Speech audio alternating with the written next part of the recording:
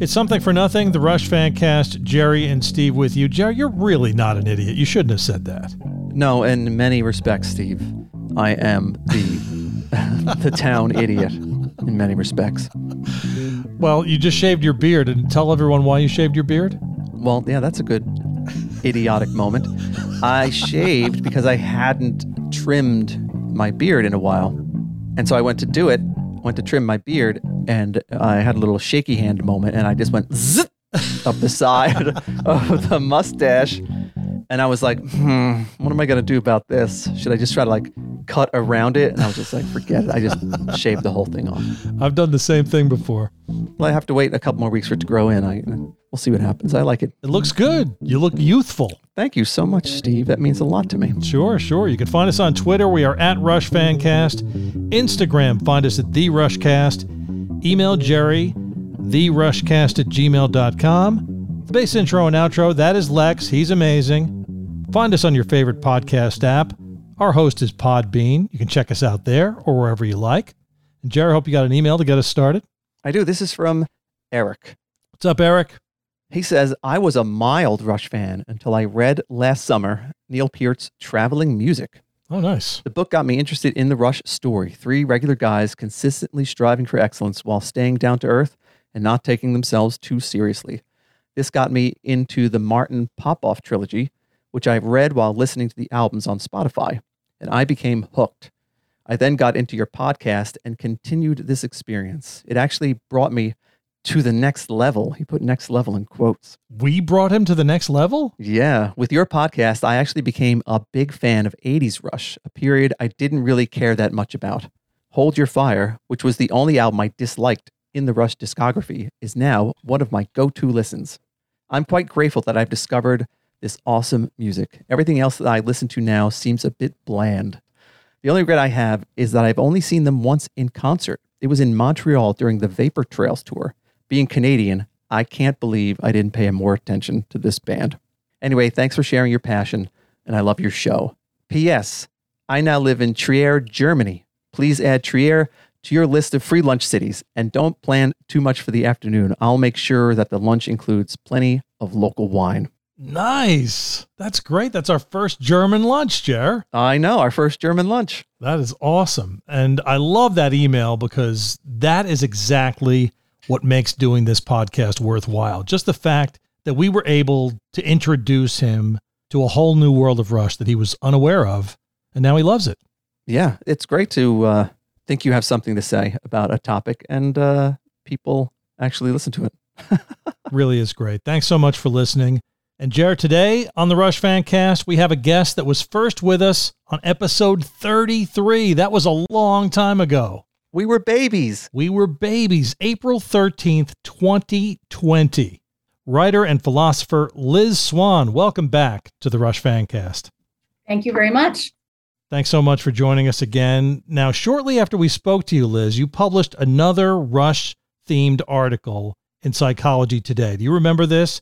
It was called If Rush Could Wave Their Magic Wand. Yes. They'd make everything all right. Because of the pandemic, everybody was down, and you wanted to cheer them up with this article. And you really did. Oh, thank you. I hope I did. We're kind of still in that time of darkness, aren't we? And listening to Rush makes everything all right. I am not. I have had COVID. I am over it. I don't want to think about it anymore. I have definitely moved on. I guess the world is still in that time of darkness, but we've come a long way. I mean, I can't believe how much less fear and anxiety than 2020, right? But that's what I was trying to do. Yeah, give people some hope. And, and like those times of anxiety, you go back to that music that makes you feel really good. And that's what I started doing. I just wanted to share that. And I'm sure for a lot of Rush fans, but, are comforted by many Rush songs. And I guess that's what we're kind of here today to do, is to talk about our favorite lyrics and how they affect us. So is that right, Steve? It is. I wanted to start with this question for the two of you, though. How difficult a task was this for you guys? We decided to come up with our 5 favorite Rush lyrics.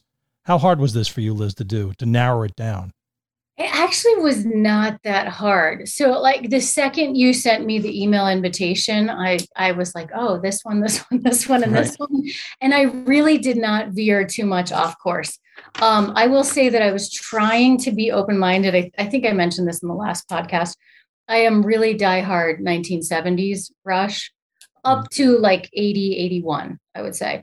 And I was trying to be open-minded. I listened to Presto again, and I listened to Roll the Bones, and I was listening to some of the older albums, and I was like, nope, I'll let those guys take care of the later Rush.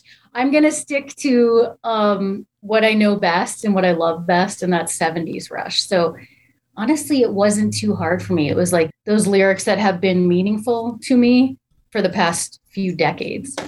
How about you, Jared? Was it hard for you? It also wasn't that hard, at least the first winnowing down to a smaller number of lyrics. Getting from there to 5 was a little difficult because I whittled it down to a smaller number, and then that was also whittled down. And now I have 5, but I have maybe like 8 or 10, on deck that I could switch to at any time during this conversation. Which you might do if they're duplicates. I might do if they're duplicates, but I might not. I'll have to see how it goes. You never know. So we might have different interpretations of the same lyrics too. That's true. That's true. One thing I think we can agree on is there are going to be no wrong answers here. All of these are going to be just amazing. So why don't we start with you, Liz? What is your number 5 favorite Rush lyric? Okay. For number 5, I chose part 1 of The Fountain of Lamneth off Caress of Steel. And the stanza or the verse, I'm not sure which, that I like the most is, yet my eyes are drawn toward the mountain in the east, fascinates and captivates, gives my heart no peace. The mountain holds the sunrise and the prison of the night, till bursting forth from rocky chains, the valley floods with light. And the reason I chose this is nothing too deep and cerebral and philosophical. I chose it because I think it is beautiful poetry and it's beautiful imagery. And just like picturing this, dark mountain range, and then the sun comes over the mountain range and just floods the whole valley with light. It's such a beautiful image, and I've loved this image for decades. Yeah, I think when we talked about The Fountain of Lamneth, Steve, all those episodes ago, I think I remarked that kind of sounds like the beginnings of a religion. Do you know what I mean? Like There's this idea that the mountains are holding the sun prisoner. And then every day it it escapes to light the day or something like that. It seems like the good basis of a very good myth. Yeah. And just the fact that Neil could write something like that at the age of 24 years old, that is just amazing to me. Without any formal education either. I mean, it's not like he was a PhD in poetry from right. Ivy League school, where he had been exposed to all just self-educated, just knowing this stuff. Yeah. Mm-hmm. Great pick, Liz. Great pick. Jerry, what do you got for number 5? Well, I have the chorus from Dreamline. Oh, nice. When we are young, wandering the face of the earth, wondering what our dreams might be worth, learning that we're only immortal for a limited time. Do you have a special reason for this, Jer? No, not necessarily. I just think it perfectly captures getting a little bit older and realizing that we are immortal, literally for a limited time. We think we're immortal. We don't think anything can hurt us. But at some point, you realize that that's not true. So it kind of captures both of those ideas in just a couple of words, that we're only immortal for a limited time. I just love the juxtaposition. I love the opposite nature of both of those phrases. Your thoughts, Liz? Yeah, I actually just heard this song played live a week ago. So I think I've mentioned to you guys this local tribute band, Rush Archives, who are out of Wyoming and Northern Colorado. They're phenomenal musicians. I've seen them about a dozen times. And they played this song, Dreamline. Nice. And I kind of had forgotten about it. As I'm saying, I love 70s Rush, and I haven't listened to Roll the Bones much since college, to be honest. But they played the song, and that line that Jerry just said exactly stuck with me, right? You feel immortal, but it's for a limited time. And it is pretty profound as we're aging. Yeah. And that's what the youth always feels like. They're invincible, right? The youth. Yes. Just saying the youth, Steve. The youth. That makes me sound old, doesn't it? Just added 10 years to your age. Yeah. Sounds like you're not immortal anymore. That's right. At the beginning of this podcast, you were. You're no longer. Oh, boy. You've stepped over. So what's your number one then, Steve? Well, my number 5. I'm going with number 5 first. Yes, number 5. He's ready to be over with us. He's done. Number 5 for me is from The Garden. The measure of a life is a measure of love and respect, so hard to earn, so easily burned. And for me, Rush's final song has one of Neil's best lyrics, in my opinion. That one small phrase, he sums up the way he lived his life and offered something for all of us to aspire to, I think. So beautiful.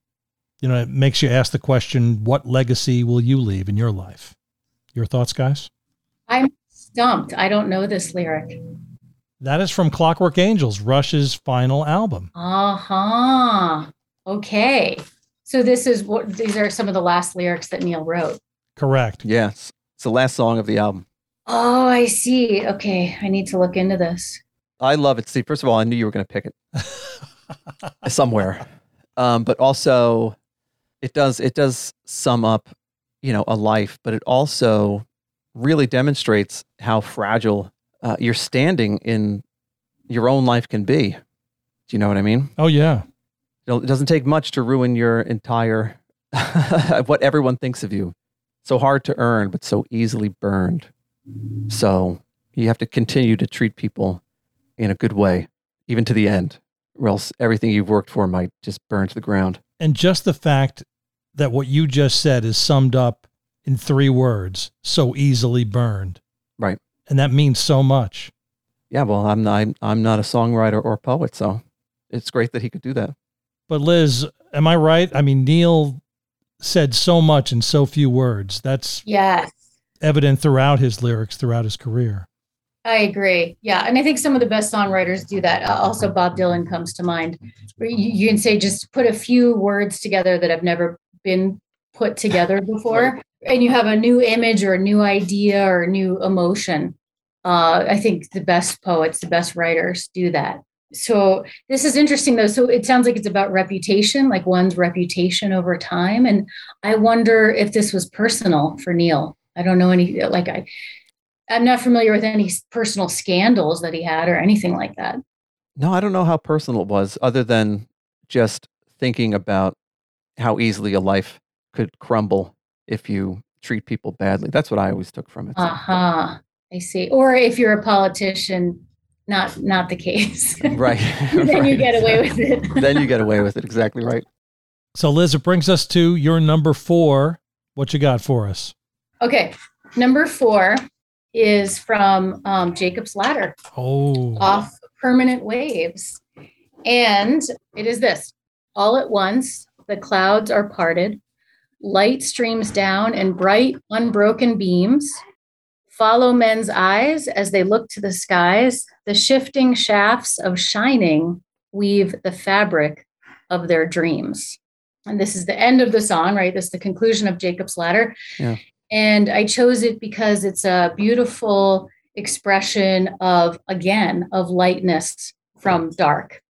That last part, the shifting shafts of shining weave the fabric of their dreams, is very poetic because it doesn't have any literal meaning, right? We don't know exactly what's being suggested there, but it is poetic in the sense of like people looking to the skies and having dreams. And that goes back to ancient times, right? Looking up to the stars and trying to figure out what's going on and how do you fit into the larger universe. And so I just find it's beautiful. It's very beautiful and poetic. And what this celestial thing could mean to you. What's it saying to you? What could it mean for the rest of your life? Yes.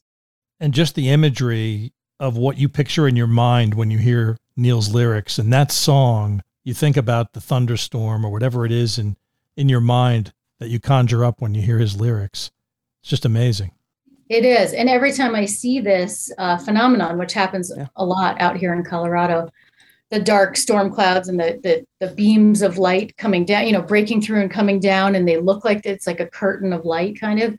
I always think of this song when I see that. I always think of it too. Yeah, it's beautiful. Great choice, Liz. Great choice. Jerry, what do you got for number 4? Well, for number 4, I have a line from Tom Sawyer. No, his mind is not for rent to any god or government, always hopeful, yet discontent. He knows changes aren't permanent, but changes. Nice. So the two things I like about that is that his mind is not for rent to any god or government, which seemed to me to be two of the more forceful entities in people's lives. So he's not subscribing to either of those things. But the next part is something I've said a lot to my daughters over the years. When something in their life, some change has, caused them distress, I'll say to them, changes aren't permanent, but changes. They don't understand. They never understood it. I think I said it a couple weeks ago. They didn't understand. I had to try to explain it. And then my daughter was like, okay, whatever. But I think this is a very profound statement. Changes aren't permanent, but change is. The changes that we go through are going to change themselves. The only thing constant in your life is change.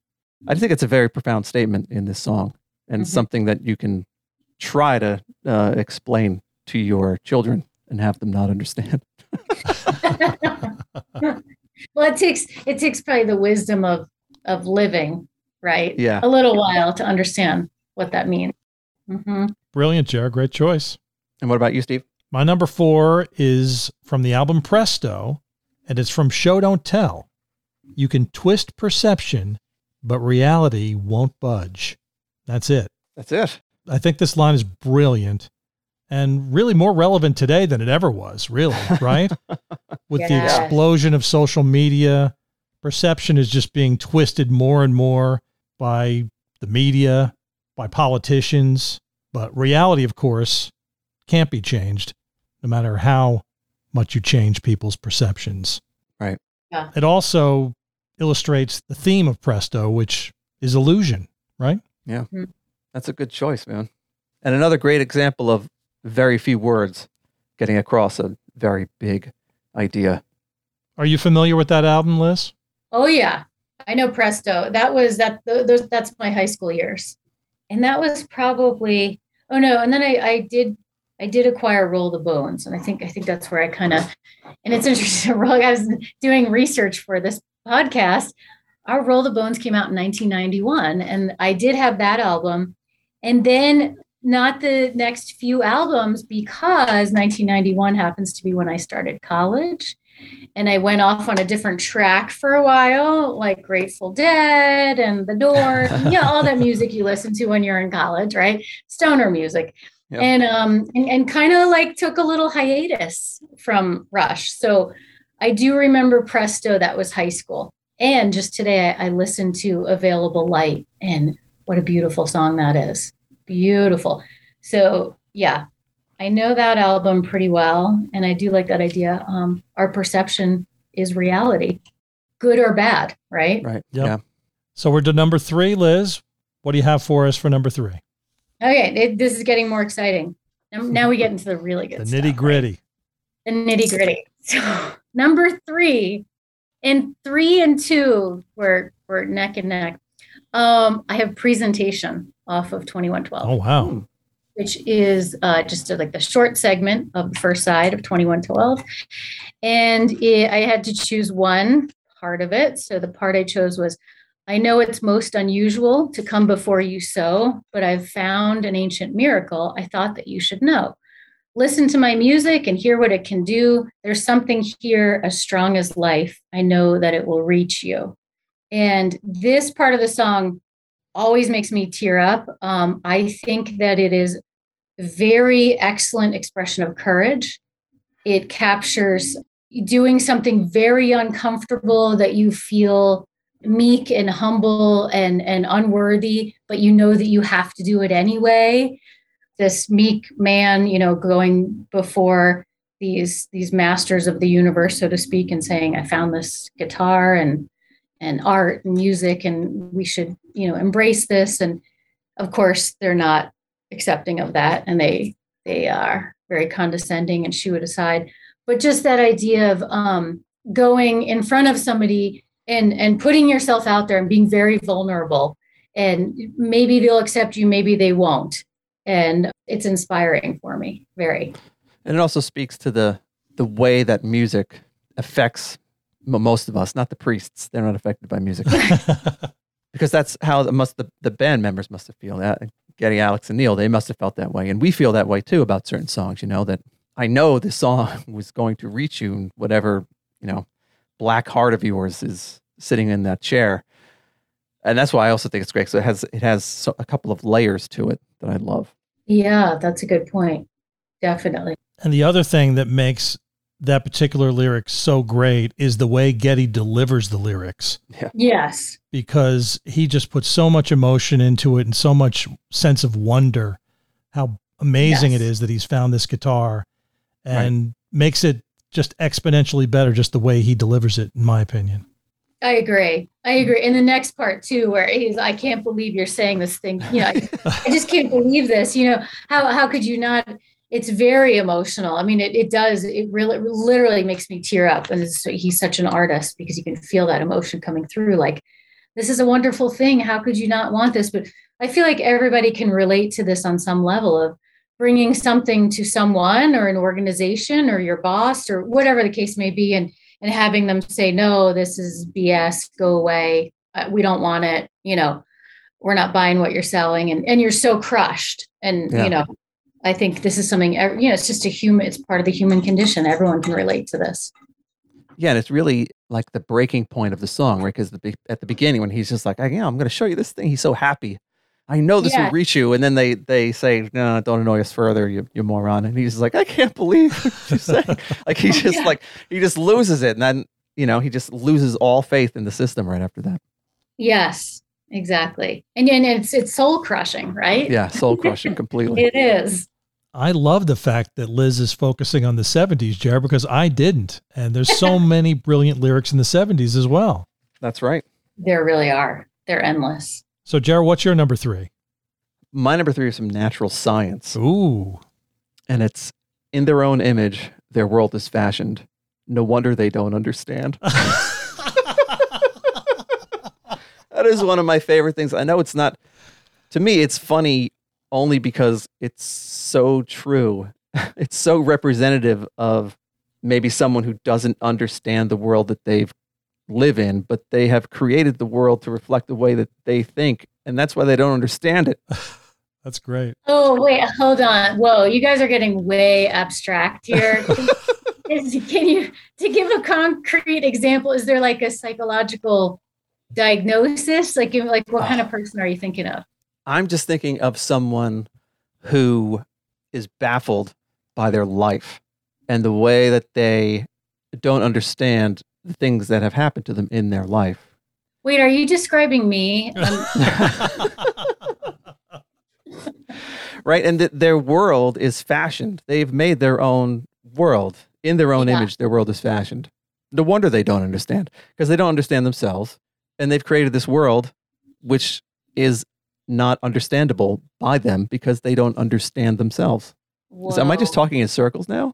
I think I might be talking in circles. It's just so weird. This is one of my favorite Rush songs, but I've never tripped out on these lyrics before. So I'm just trying to wrap my head around it. I'm thinking like maybe somebody who's not self-aware and is delusional. Yes, maybe something that's not self-aware. But I think if you take that idea and stretch it out to an entire civilization, we kind of find ourselves in a world that we have created that we don't necessarily understand why it was created that way. Oh. And how it's not really helping us in any way. We've created it. We don't understand why we created it that way. And now we just don't understand it. And the reason why we created it that way is because we really don't understand ourselves and what we needed in order to create it correctly. Dang. Okay. I think you're the philosopher of the group now. I'm giving you an honorary degree in philosophy right now, which expires in an hour. But this is interesting. I really have not thought about that. And honestly, this is one of my favorite Rush tunes. So I have something to think about. And when I hear it, I think it's a little tongue in cheek. No wonder they don't understand. It just gives me a chuckle just about every time I hear it.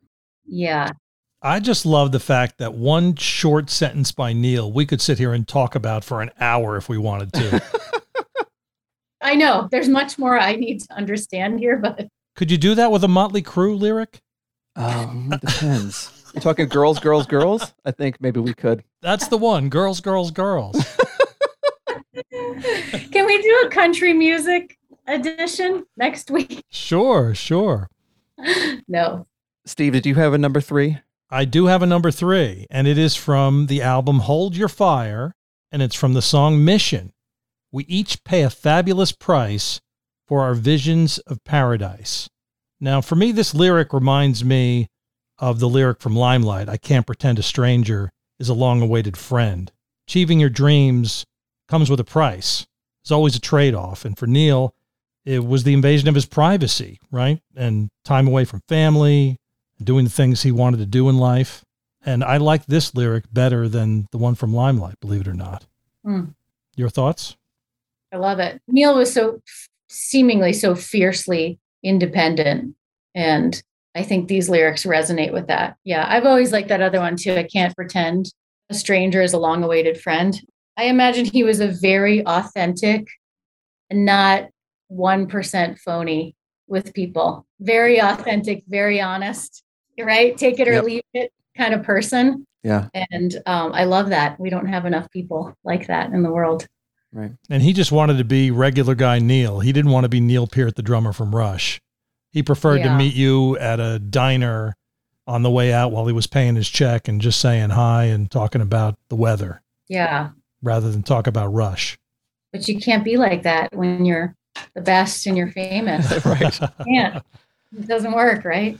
It does not. So we're to number 2, Liz. I can't wait to hear your number 2 choice. Well, coincidentally, my number 2 is also from Natural Science. Oh. Off Permanent Waves.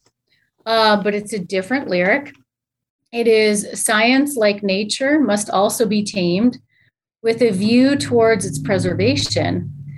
Given the same state of integrity, it will surely serve us well. The most endangered species, the honest man, will still survive annihilation, forming a world, a state of integrity, sensitive, open, and strong. And I love this lyric. It came up in our last podcast discussion, especially those 3 words, sensitive, open, and strong.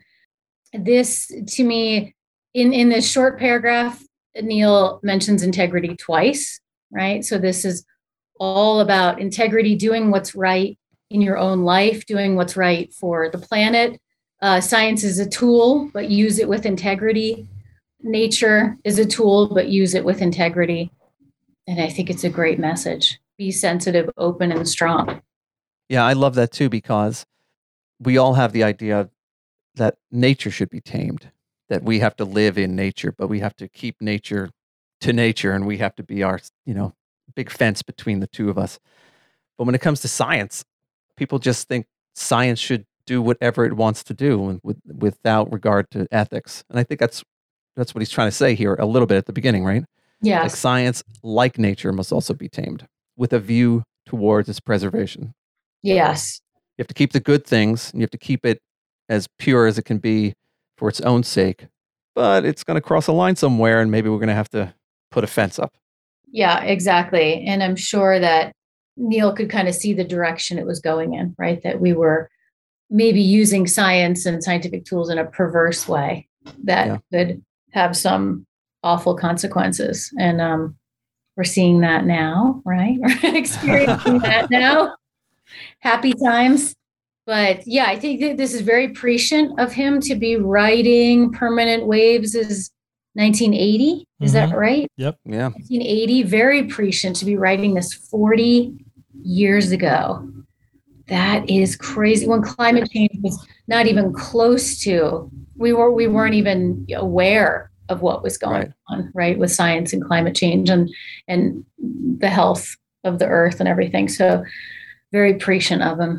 Yeah, there wasn't even a hole in the ozone layer back then. Right. Or if there was, we didn't know about it. We didn't know about which it was. Well, that's what we're finding is that Neil's lyrics written 30, 40 years ago are more relevant today than they've ever been, which is amazing.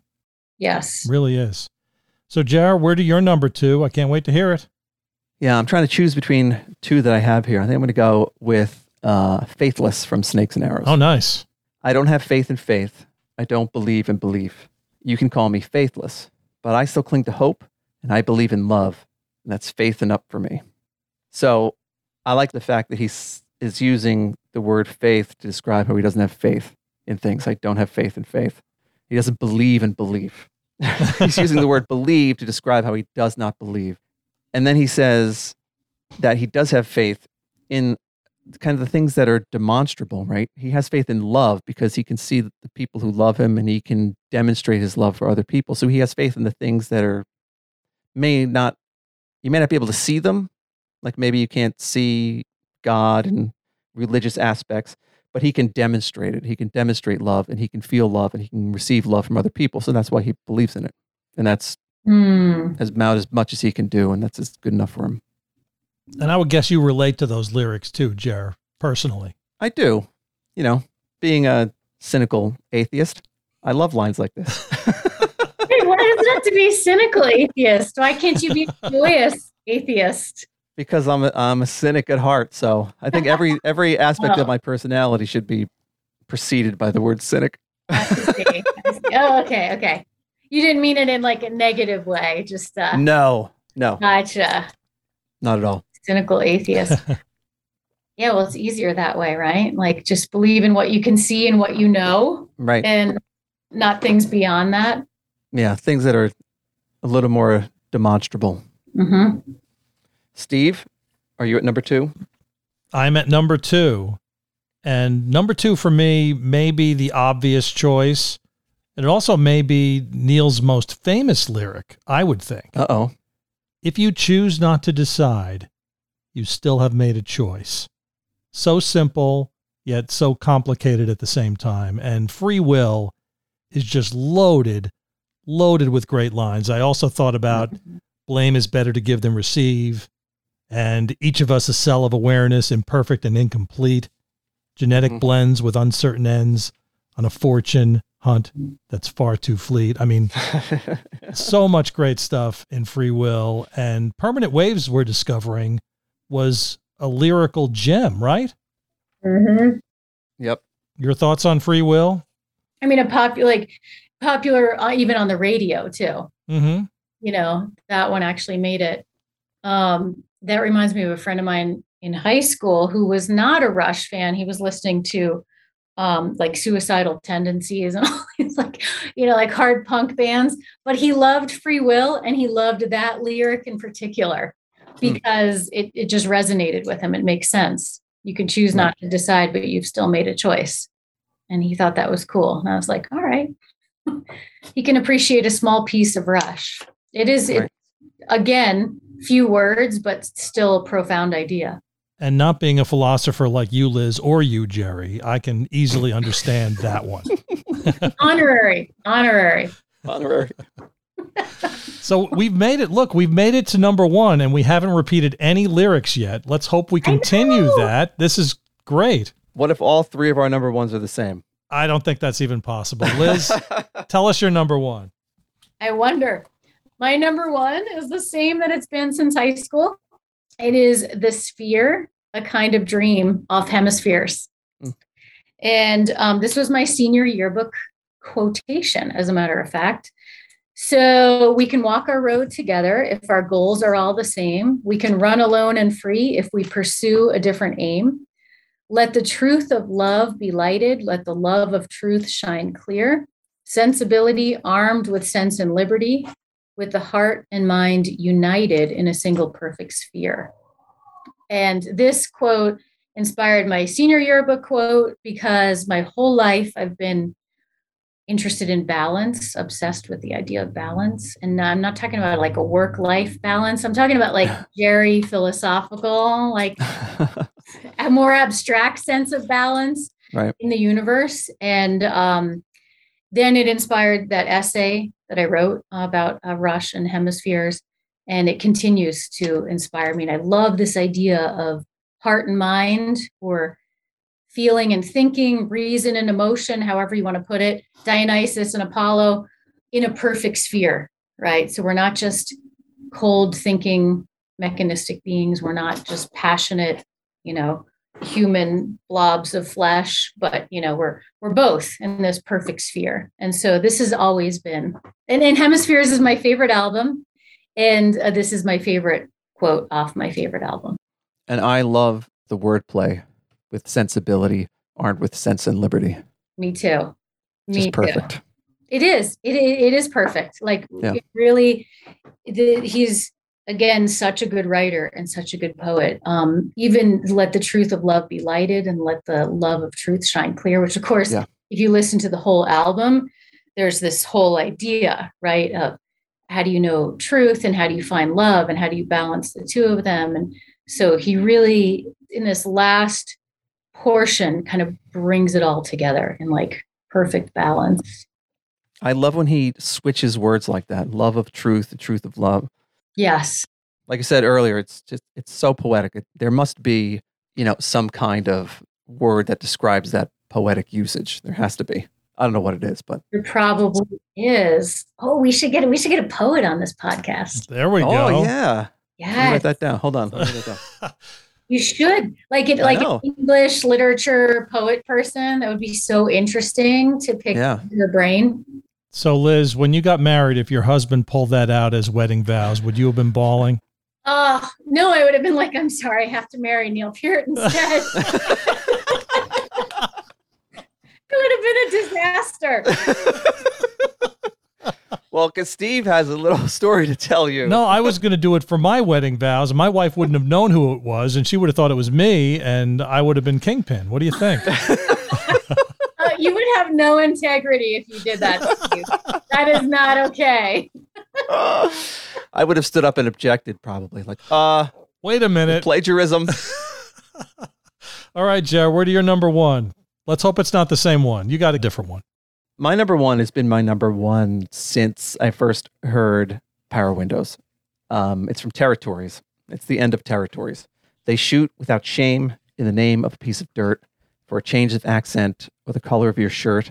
Better the pride that resides in the citizen of the world than the pride that divides when a colorful rag is unfurled. Brilliant. To me, that is such a damning critique of nationalism, of run amok patriotism, of colonialism. It is, in just those few words, those few lines, he's just tearing a new one for like half the world. And this is before 2016. It was way before 2016. What album are we talking about? Power Windows. Oh, Power Windows. Okay. Because when I see what's happening around the world, around the world in the United States in the past 4 years, that comes to mind all of the time. It just comes to mind.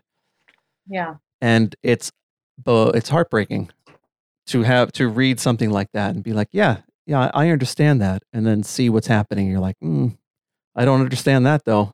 I don't understand how I can understand one thing and how other people can understand the same thing. But that's life, I guess. What's weird too is, of course, being from Canada, a rather peaceful country. This is interesting. Like, I wonder what inspired those lyrics, Yeah. I don't know. Huh. The whole song itself is just about, there's another line in the song. Am I going to get it wrong? Steve? Probably. Where he says, the line is about how they think of home, and home has better people and better beer. So why move around the world if Eden was so near? So he's talking about colonialism, right? Yeah. People go to, wherever and then bitch and moan about the locals and the food. And it's like, if where you came from was the greatest place in the world, what are you doing moving away from it? What are you doing? Yeah. Taking over the rest of the world. Just going somewhere else and complaining about it. I mean, it's a hard balance, right? Because I remember being in high school, listening to a lot of Rush, but being in high school, and my family moved us abroad, and I missed the United States like crazy. I missed everything about the United States, the music, the movies, my friends, all that stuff. And I couldn't wait to come back. But there's perhaps now we're seeing a level at which people take that I love the United States maybe to an extreme, and then it's you're out of balance. I love the US or parts of the US and hate everything else or something like that. And then there's this imbalance, right? Right. Steve? My number one is from Signals, and it's one of my favorite songs, The Analog Kid. When I leave, I don't know what I'm hoping to find. And when I leave, I don't know what I'm leaving behind. And as I said before, Neil says so much in so few words, captures the emotion of not wanting to leave the life you know and enjoy, but also, the pull of getting out into the world and exploring new things like he did all the time. Simply magical to me. Love it. Yeah. Thoughts, Liz, on that one? I really like that song. This is the song I also heard played live last weekend, and I love this song. And yeah, there is that push and pull. You want to leave home to experience new things, but you're going to miss home. You're in a distant land. But there's also this sentiment, now that I think about it, in Available Light too, of you have to go out there and experience the world and see it in the available light, like see it, before the sun goes down, and kind of, so to speak, go out and experience life and see everything. And so this seems to be a recurring theme for Neil, I would say. Right. Mm-hmm. So do either of you have any honorable mentions, any other lyrics that you really wanted to mention that you couldn't fit in your 5, Liz? I don't think so. I think I'm good. Otherwise, I'm just going to get spun out on, nope, I'm going to say I'm good. Jerry? Well, I have so many, I don't know which one to pick. So I am also going to say, no, I'm going to go with Liz. I'm sticking with these 5. Okay. All right. I guess I'll have to stick with these 5 too. I was going to read off a whole bunch of them, but I'm not going to do it now. Such peer pressure. You don't have to succumb to peer pressure, Steve. I'm just going to read one. I heard this song the other day and I thought, this is just a great line. Attack the day like birds of prey. How great is that? From Force 10. Or Scavengers Undercover. Right? Exactly. The 2 options for any day. Also that same theme of like carpe diem, right? Yep. Mm-hmm. The day. Excellent. I like that. Great stuff. So Liz, the first time we talked to you was only a few months after Neil passed. Now that it's been 2.5 years, do you have a new or different perspective on the legacy that Neil left? I don't think I do. I would say one thing that's cool is I continue to hear from people out in the world through email and other means saying, I just saw what you wrote about Neil. That continues to happen. And that makes me so happy. On LinkedIn, in fact, I've even found people at my own university who are Rush fans and saw what I wrote. And then, oh my gosh, we teach at the same university, blah, blah, blah. So it just continuing to make connections with people over that same idea. But I don't know if I've had any new insights, just always kind of blown away by the profound lyrics, the profound drumming, how that could occur in one human being simultaneously, and just kind of continue to be in awe. But I don't know. I don't feel like I have any new insights. Not really. So anything you're working on that you may weave Rush into, another article perhaps on Psychology Today? I wish. If you guys have any ideas, I'd love to hear it. Okay. Jerry's the philosopher. He's the card-carrying philosopher, Yes. Not me. Maybe Jerry and I should co-author something. Oh, that's a great idea. Like a philosopher tete-a-tete. Sure. I'm outmatched, but I'll give it a shot. Why not? No, you're not. You're not at all. I think I've only written those 2 things on Psychology Today, right? Light from the Dark and Neil's thing. So no, I'm not working on anything currently. I feel like I could write a whole book about Rush, but that's a lot too. That's a big endeavor to take on. But I would love some inspiration from you guys or even your listeners. Well, there you go. What needs to be written about? What needs to be unearthed and further discovered, further explored? I think based on our conversation today, your co-authored article should be on natural science. That's what I think. That'd be something. Right. Was that the only overlap that the two of us Yeah. chose natural science? I think that was the only overlap. Yeah. I think, yeah, actually we could definitely write something about the quote because I still don't completely understand it, but that's okay. That's all right. No, That's the story of my life, Liz. no, it's just my brain. I think if we had a longer conversation and a bottle of wine, I could figure it out. Maybe I could figure it out too then. Liz, thanks so much for joining us today on the Rush Fancast and reminiscing about Neil Peart's lyrics. We really appreciate it. Thank you. It was so much fun. Great idea. So, Jared, that turned out to be a really good idea, didn't it? It was. I was looking forward to this one as I started pouring through some of Neil's lyrics. And I forgot that Liz was a staunch 70s Rush fan. That's right. But I'm glad she is because she pulled out so many that I didn't think of. Yeah, definitely. I'm not sure I focused on one certain area. There were so many. I had some from every album except for the first one in my initial, oh, this is a great song, this is a great song, this is a great song. And then I whittled it down and then whittled it down even more. So, yeah, and I've got a page here like of just a whole bunch more that I wrote down. Right. That I didn't say that, I mean, you could do this all day long.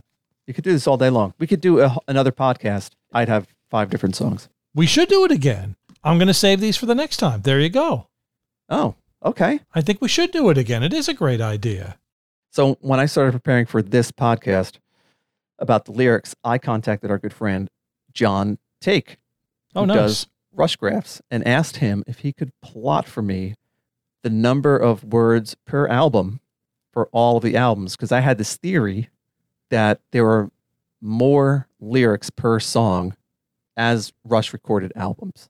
Like I had this theory that the earlier albums had fewer lyrics in them than the later albums. Does that make sense? No. What do you mean fewer lyrics? Fewer words. There were fewer words in the songs. Yeah, but 2112 is 20 minutes long and it has more words than almost every other song. Well, those are the outliers. There are a couple of outliers. 2112 Hemispheres were the outliers. Okay. So he plotted out a graph for me that plots the number of words on every album and also the number of words per song in those albums. Okay. So it's kind of hard to explain as obviously as we're showing right now, but I'll post it on our socials and I'll send it to you to put on Twitter when it comes out. That is very cool. I know our listeners will look forward to that. And you can find us on Twitter. We are at Rush Fancast. Instagram. Find us at The Rushcast. Email Jerry, therushcast@gmail.com. Lex did the bass intro and outro. And Jerry, I know you've got a great quote to wrap this up. I do, and can you believe it? It's not from one of the songs we already talked about. I can believe it. Neil has so many good lyrics. Why not throw another one out there? This is from Bastille Day. It was one of my, reserve quotes. Okay. And we're marching to Bastille Day. The guillotine will claim her bloody prize. Sing, O choirs of cacophony. The king has kneeled to let his kingdom rise. It's another great one. Thanks. It is. See you later.